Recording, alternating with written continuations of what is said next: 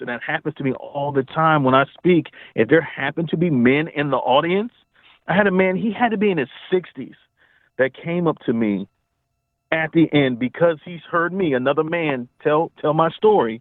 And he said to me, he's like, listen, he said, I've never told anybody. He was remarried at this point. His current wife didn't know. He was like, man, I've never told anybody. He said, but I went through that too in my first marriage. And I'm just like, looking at this guy like, holy cow. And so can you imagine you just been holding on to this for so long? Hello and welcome. I'm Lori Hardy, and thanks for listening in as we continue to talk with leaders in our community. With me today is Hampton Conway III. He is the executive director of the Movement Ministries. Did you know men are victims of domestic violence as well? And Hampton Conway III is going to tell us about his story and his ministry and how people can get the help they need. Welcome, Hampton. Welcome to the show, and we're going to be talking about domestic violence. So let's start with your story. I was married previously for 14 years, very early in the marriage. Started seeing some things and experiencing some things that I didn't necessarily know how to deal with or understand. Kind of what's interesting about that is growing up as a kid, I never had a conversation about domestic violence. I didn't see it. My parents didn't really argue in front of us as kids. It's not like today we have social media and you see things happening and you have all these movements like Why I Stayed movement and all these different things because of social media now. But growing up, I never had that conversation, didn't have any exposure to it. So when it started happening to me, I internalized it. I didn't know how to deal with it. I thought, okay, I must be doing something really wrong. Let me try to love her more. Let me be a better man. Ultimately, things just continue to get worse. I experienced physical violence, but that actually wasn't as bad and didn't leave the same kind of scars that the emotional and verbal and psychological abuse did. It went on for some time, and periodically we had phases where she promised to get help or do things to change, and so I kind of held on to that hope, but ultimately it didn't change. It just really got worse until I ended up really serious anxiety and depression and just got into a really dark place to where I finally just had to make a decision because it was such a dark place that honestly the only two things that I was primarily thinking about was either hurting myself or hurting her. I realized neither one of those options were good, and I finally got enough motivation to kind of make my escape. But it was something I dealt with alone, kind of in secret, nobody knew about for the longest time. And that's the other part, too, is the isolation that comes along with domestic abuse. And abusers definitely want to isolate you so you don't have those bonds and those other resources to support you. And they want to be able to continue to exert that control and manipulation and so on and so forth. So it's just a smidgen of my story. Another part of it was just in dealing with the court system to get custody of my children. I ultimately did get custody of all my children, but it was not easy at all. I mean, I really felt like because I was a man, it was definitely an uphill battle. And I actually struggled to get the treatment that I thought I deserved from the police, from judges, and even from Child Protective Services. Like, I felt like they all really just gave me a hard time. But eventually it worked out. I work with women who have been abused, and it's so interesting that it's the same story, but we so often don't think of it with men. How have you dealt with that aspect of it? As a man, you think about in my community and in my culture growing up, the barbershop was the place to be, You didn't just go to the barbershop for a haircut. That was where men talked about everything. Well, no, they don't talk about everything. We're not talking about the things that really make us vulnerable or ashamed to say. And nobody's sitting in the barbershop saying, man, let me tell you how my woman went upside my head last night. That's not happening. And definitely felt that way and felt like, I got to be a man and I got to suck it up and all those things that you learn of what a man is supposed to be. And unfortunately, that definitely contributed to me just kind of holding these things in for such a long time. One thing you said earlier about why don't they just leave, that is something, whether it's men or women, that is so misunderstood. People that, like you said, you had never experienced it, so they don't know what goes on. They don't know the threats, I'm going to take your children, all those kind of things. And I thought was really interesting is when it first started happening, you're like, what have I done? What am I not good at? You totally looked inside, and that's so often what happens with victims. Absolutely. Very common. And you're right. There's a lot of commonalities across the board, right? But like you said, a lot of the focus is on women. But I mean, elder abuse is a ridiculously huge issue. Yes, it is. Of course, there's child abuse. Even teen dating violence is getting off the charts. So, I mean, it's the LGBTQ community. Same-sex couples are having this issue. And so there's another organization that I work with called SAFE, Stop Abuse for Everyone. And they really focus on trying to bring to light all the different groups that are being affected by this and trying to provide resources for all those groups. You know, when it comes to legislation and resources, those kind of things, usually it's kind of like, what's that saying? Squeaky wheel? Yes. It's a catch-22 because men aren't speaking out. And one of the reasons men aren't speaking out because they don't see the help. They don't see where the resources are. And so they're not speaking up. There's not as many statistics to validate or justify the necessary resources that are needed. And can't get the resources. So when men do speak out or try to get help, they don't have resources. But because they don't have resources or can't find the resources, they don't speak up. So now we don't have the stats to take to lobby for, so it's just like this vicious cycle. And I'm trying to help break that and bring more attention to all, not just men, but other groups that really need support in this area. You are really brave for coming forward. And when I saw your press release, I emailed back right away because I thought not enough people are talking about this, and there's such misunderstanding. And like you said, through the courts with the police, it's so easy for people to go, how could this happen? But they don't understand the emotional abuse that goes with it. And you are raising 10 kids, did I hear? Yes, ma'am. My ex, that's another interesting factor. My ex-wife and I had 10 children. Wow. And so you look at that and here, you're experiencing something that you don't even know what to call it. And then you've got these kids and you're trying to be an example. And there's just so many things, so many elements that it must have just been so confusing for you. Yeah, there's a lot of layers to it because, the kids ended up enduring abuse themselves. I honestly don't know how to articulate how I felt knowing as a father, one of my primary jobs is to protect my children.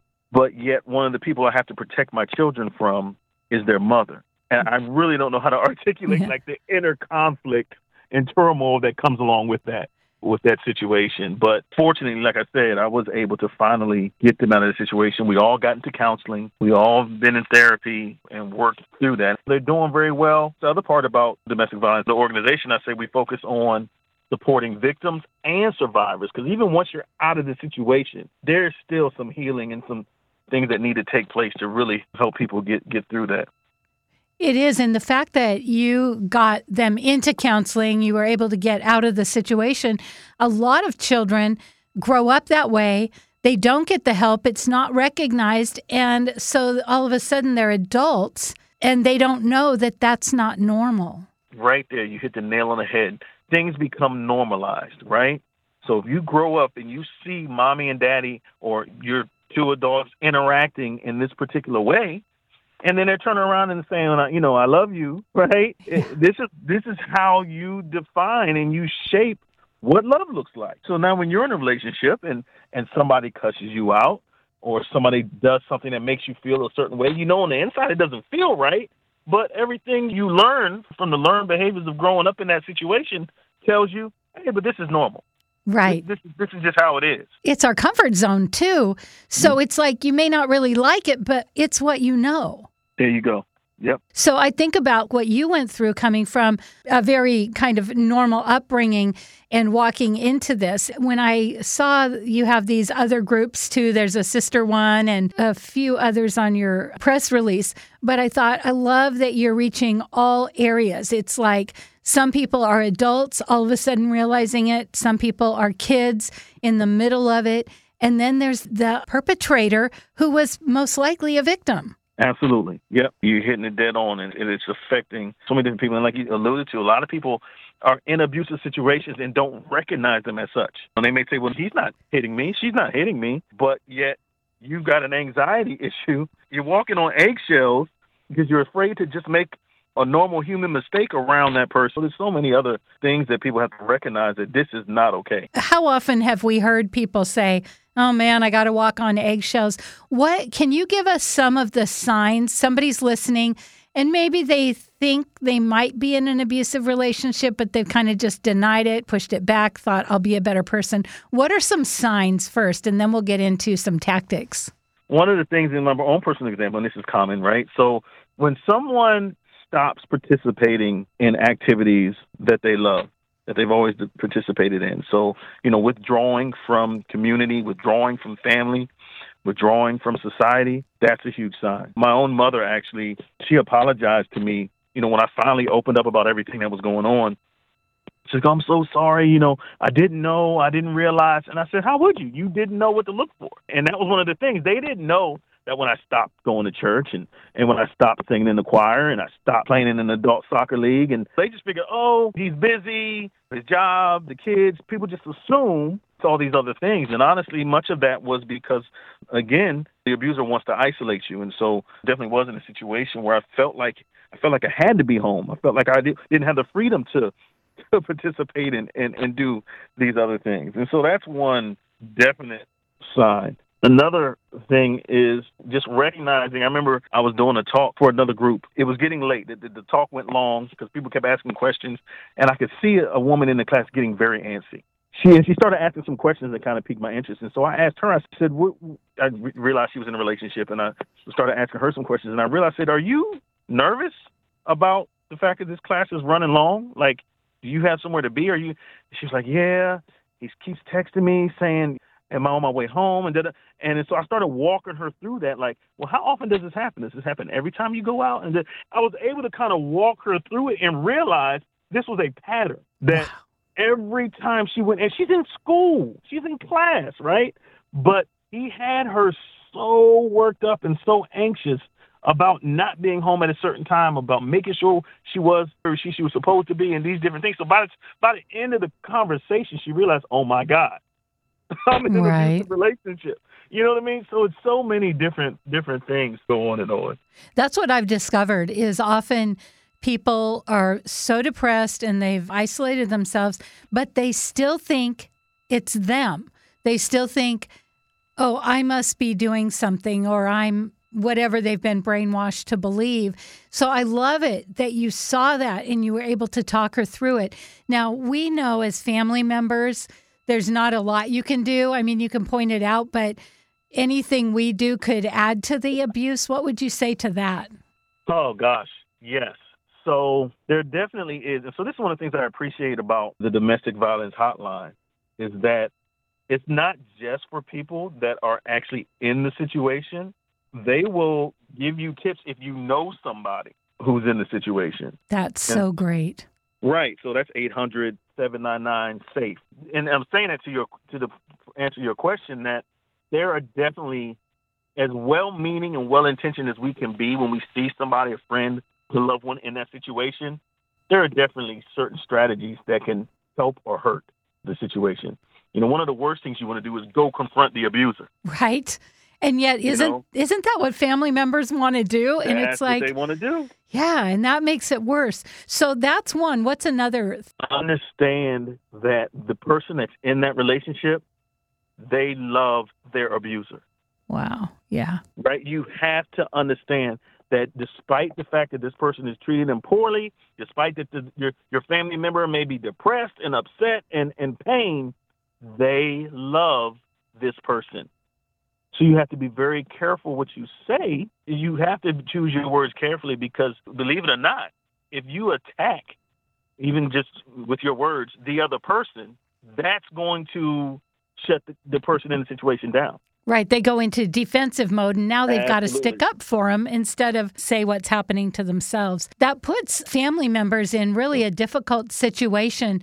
But I think for people to hear that there are things you can do, but the big things are to not go confront that person. And also, I love what you said about remember they love them, because the thing with abuse is it doesn't always start that way. Absolutely not. Yeah. The victim is waiting for that person to come back. They're like, no, I know they're in there, right? Yep. Yep, they're hoping and praying for change. Right. And especially if you come from a background where you don't believe in divorce and you do want to try to work things out. That happened for me. Part of the reason why I stayed was because of my faith and my understanding at the time of what the church had to say about divorce. I've since kind of changed in my position and had a better understanding of what I think God wants from me. And it's for me to be happy and content and joyful and not live in a state of sadness and depression and anxiety. When I was in it, that was a major thing. Like, okay, well, divorce isn't an option, so what else do I do? Right. Kind of thing. So what did you do? So I was fortunate, and this is another motivation of why I have my organization, because I was fortunate enough to have somewhere to go when I finally got to the point of really making a decision to go. There had been times where I had left for maybe a day or 2 days or 3 days max, stayed in the hotel, stayed in the car. I was a principal, so I had the keys, the alarm code to my building. I was sleeping in my office at the school. I was sleeping in the teacher's lounge because they had a better couch than I had in my office.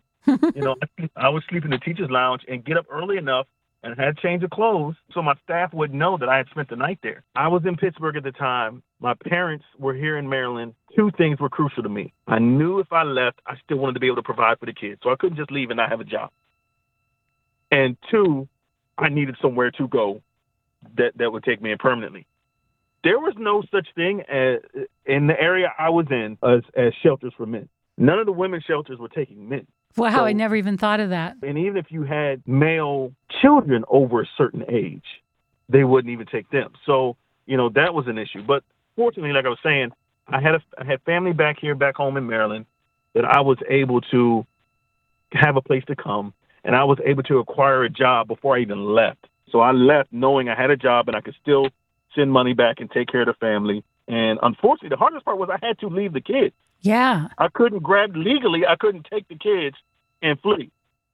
Right. I had to leave myself, get help for myself, get healing for myself, and then I immediately started to fight that legal battle for the children. But a lot of people don't have family to run to. They can't just acquire a job just like that somewhere else. And so there's so many other factors, like you said, to why people can't just up and leave. And so that's why, as far as the organization is concerned, we want to try to help fill that gap. It's a hard transition regardless, but if we can make it less hard. If somebody's going through this now, I mean, imagine if you would have had someone to call. For sure. That was okay, this is what's going to happen next. Even the part about leaving the kids, people don't understand that, but there are certain legal things. And if you end up in jail, guess who can't support their kids? Absolutely. Absolutely. And that was definitely one of the hardest things I've ever done in my life, especially knowing a lot of attention wasn't on me. They were catching it even more. Oh, yeah. So what is the name of your organization and how can we find you? Movement Ministries, and our website is makemoves.org. On there, there's contact information, and there's even a form that you can submit. If you have a question, just want to get in touch. If I don't have the answer or the resource, I'll point you to it. We are in the process of continuing to build our resource database and partnerships. Don't hesitate just because if you're not in Maryland. I'm in Maryland. Just because you're not in Maryland doesn't mean we can't help you. And like I said, if I don't have access to it, I will track it down. That's how serious I am about wanting people to really get the help they need. So somebody listening has been through what you've been through and they want to do something. How do they, what's their next step? They get in touch with you? Yeah, I mean, I can guide people, and because I think that's really going to come down to a person, because some people are great speakers. Some people are just great behind-the-scenes workers. So I think really the help that somebody that has gone through this can provide depends on their own kind of passion and talents. Mm-hmm. But I definitely think that people can use, if you're passionate about helping others, using your voice to speak up. Do you know of any podcasts that people are doing that cover this subject? I do, actually. There's a woman that I work with. She has a podcast called The Lioness Queen. It's about moving on past life after divorce. My organization actually we're going to be starting a podcast in the next month or so. That's awesome. That's what I was getting at, actually. Yeah, that's something people have been. It's funny. I appreciate the confirmation because I've been really, you know how it is, insecurities and fears. Whenever you get out of your comfort zone, you've got that, I'm going to do this. And it's like, who are you to think you could? Right, exactly. But, Exactly. it's so important. And again, that's why the minute I saw your stuff, I reached out because I feel like there's so many men. And for men, it's different. It's the same, but it's different in the way a woman, when they reach out, they get more sympathy and they get more help. When a man reaches out, people don't know what to do with them. Yep. Having a podcast, saying the words and letting people know, because I'm sure there are so many people that are, one, still in the situation, two, are out but have never been able to talk about it. Yes, and that happens to me all the time when I speak. If there happen to be men in the audience, I had a man, he had to be in his 60s, that came up to me at the end because he's heard me, another man, tell my story. And he said to me, he's like, listen, he said, I've never told anybody this. He was remarried at this point. His current wife didn't know. He was like, man, I've never told anybody. He said, but I went through that too in my first marriage. And I'm just like, looking at this guy like, holy cow. And so can you imagine you just been holding on to this for so long? So yeah, I think that's what I've learned is for men, even social media, like me posting on social media and just like posting graphics talking about it or saying certain things, like men aren't responding to that. But when they hear me or see me, interesting, then I get response. It may not be a public response, but they will pull me aside. They will send me a message. That's why it's so important, I think, for them to physically hear and see other men telling their story. I work with people in recovery, and the very first thing is for them to tell their story. And a lot of times they have to tell some pretty awful stuff they did while they were on drugs. But the story is so important, and saying the words is where the healing really begins to come in. But I feel like the more people have a place and a platform to tell their story, then it's not going to be such a big hush-hush thing and a shame thing. And we all have heard of Brené Brown, and we're trying to fight shame. And so what a better time to be coming out with all of this. Also, I love it that you were a principal. Sometimes people that have never been abused, they think it happens to a certain category of people, but it happens across the board. Doctors, lawyers, whatever your occupation, your pay grade, that doesn't matter when it comes to abuse. You are absolutely right. When I first separated, I had a hard time finding resources for myself. I wanted to find a support group. And so I was in therapy. Let me find a support. And I'm in the Maryland, D.C., Virginia area. So I'm thinking, there's got to be this melting pot, this area, there's got to be something. So I searched and searched and searched for a support group for men who are victims or survivors of domestic violence. Could not find one. I mean, I contacted all kind of organizations and even the Meetup app and all these different things. You could find meetup groups for everything under the sun. Goldfish owners. Exactly. Right. Twinkie lovers. It's like, which I'm a Twinkie lover. But it must have broke your heart when we thought they went out of business a few years ago. It did break my heart. And I threw a party when they came back. I love that. You couldn't find a group anywhere. Wow. Couldn't find a group anywhere. And so that was kind of, at that time in my mind, I was like, well, if I can't find one, I guess I'm going to have to start one. And so since then, there are some, now that I've gotten into this work, I've been able to find, but I mean, it's few and far between. Mm-hmm. But one of the trainings I went to, so I had decided to go get trained myself to be an advocate and educate people on domestic violence. One of the first trainings I went to, and one of the common resources that you will see in domestic violence circles when people educate and advocate is the Duluth Power and Control Wheel. Yes. Right? Mm-hmm. So check this out. I'm a man. I'm at this session trying to learn about how to advocate for people and educate people around domestic violence.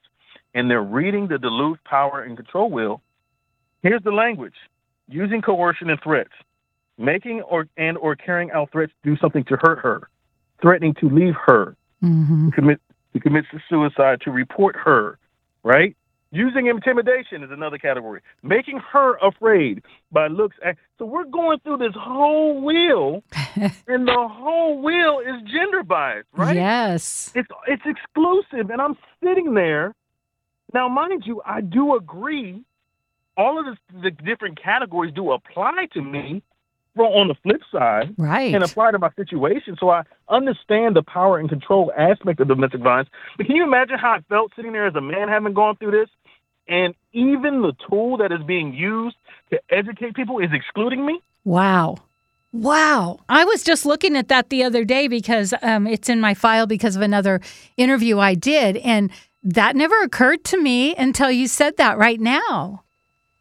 And so some people may look at that and not really think of that, but I think it's more personal, obviously, because, again, I was fresh out of it. Sure.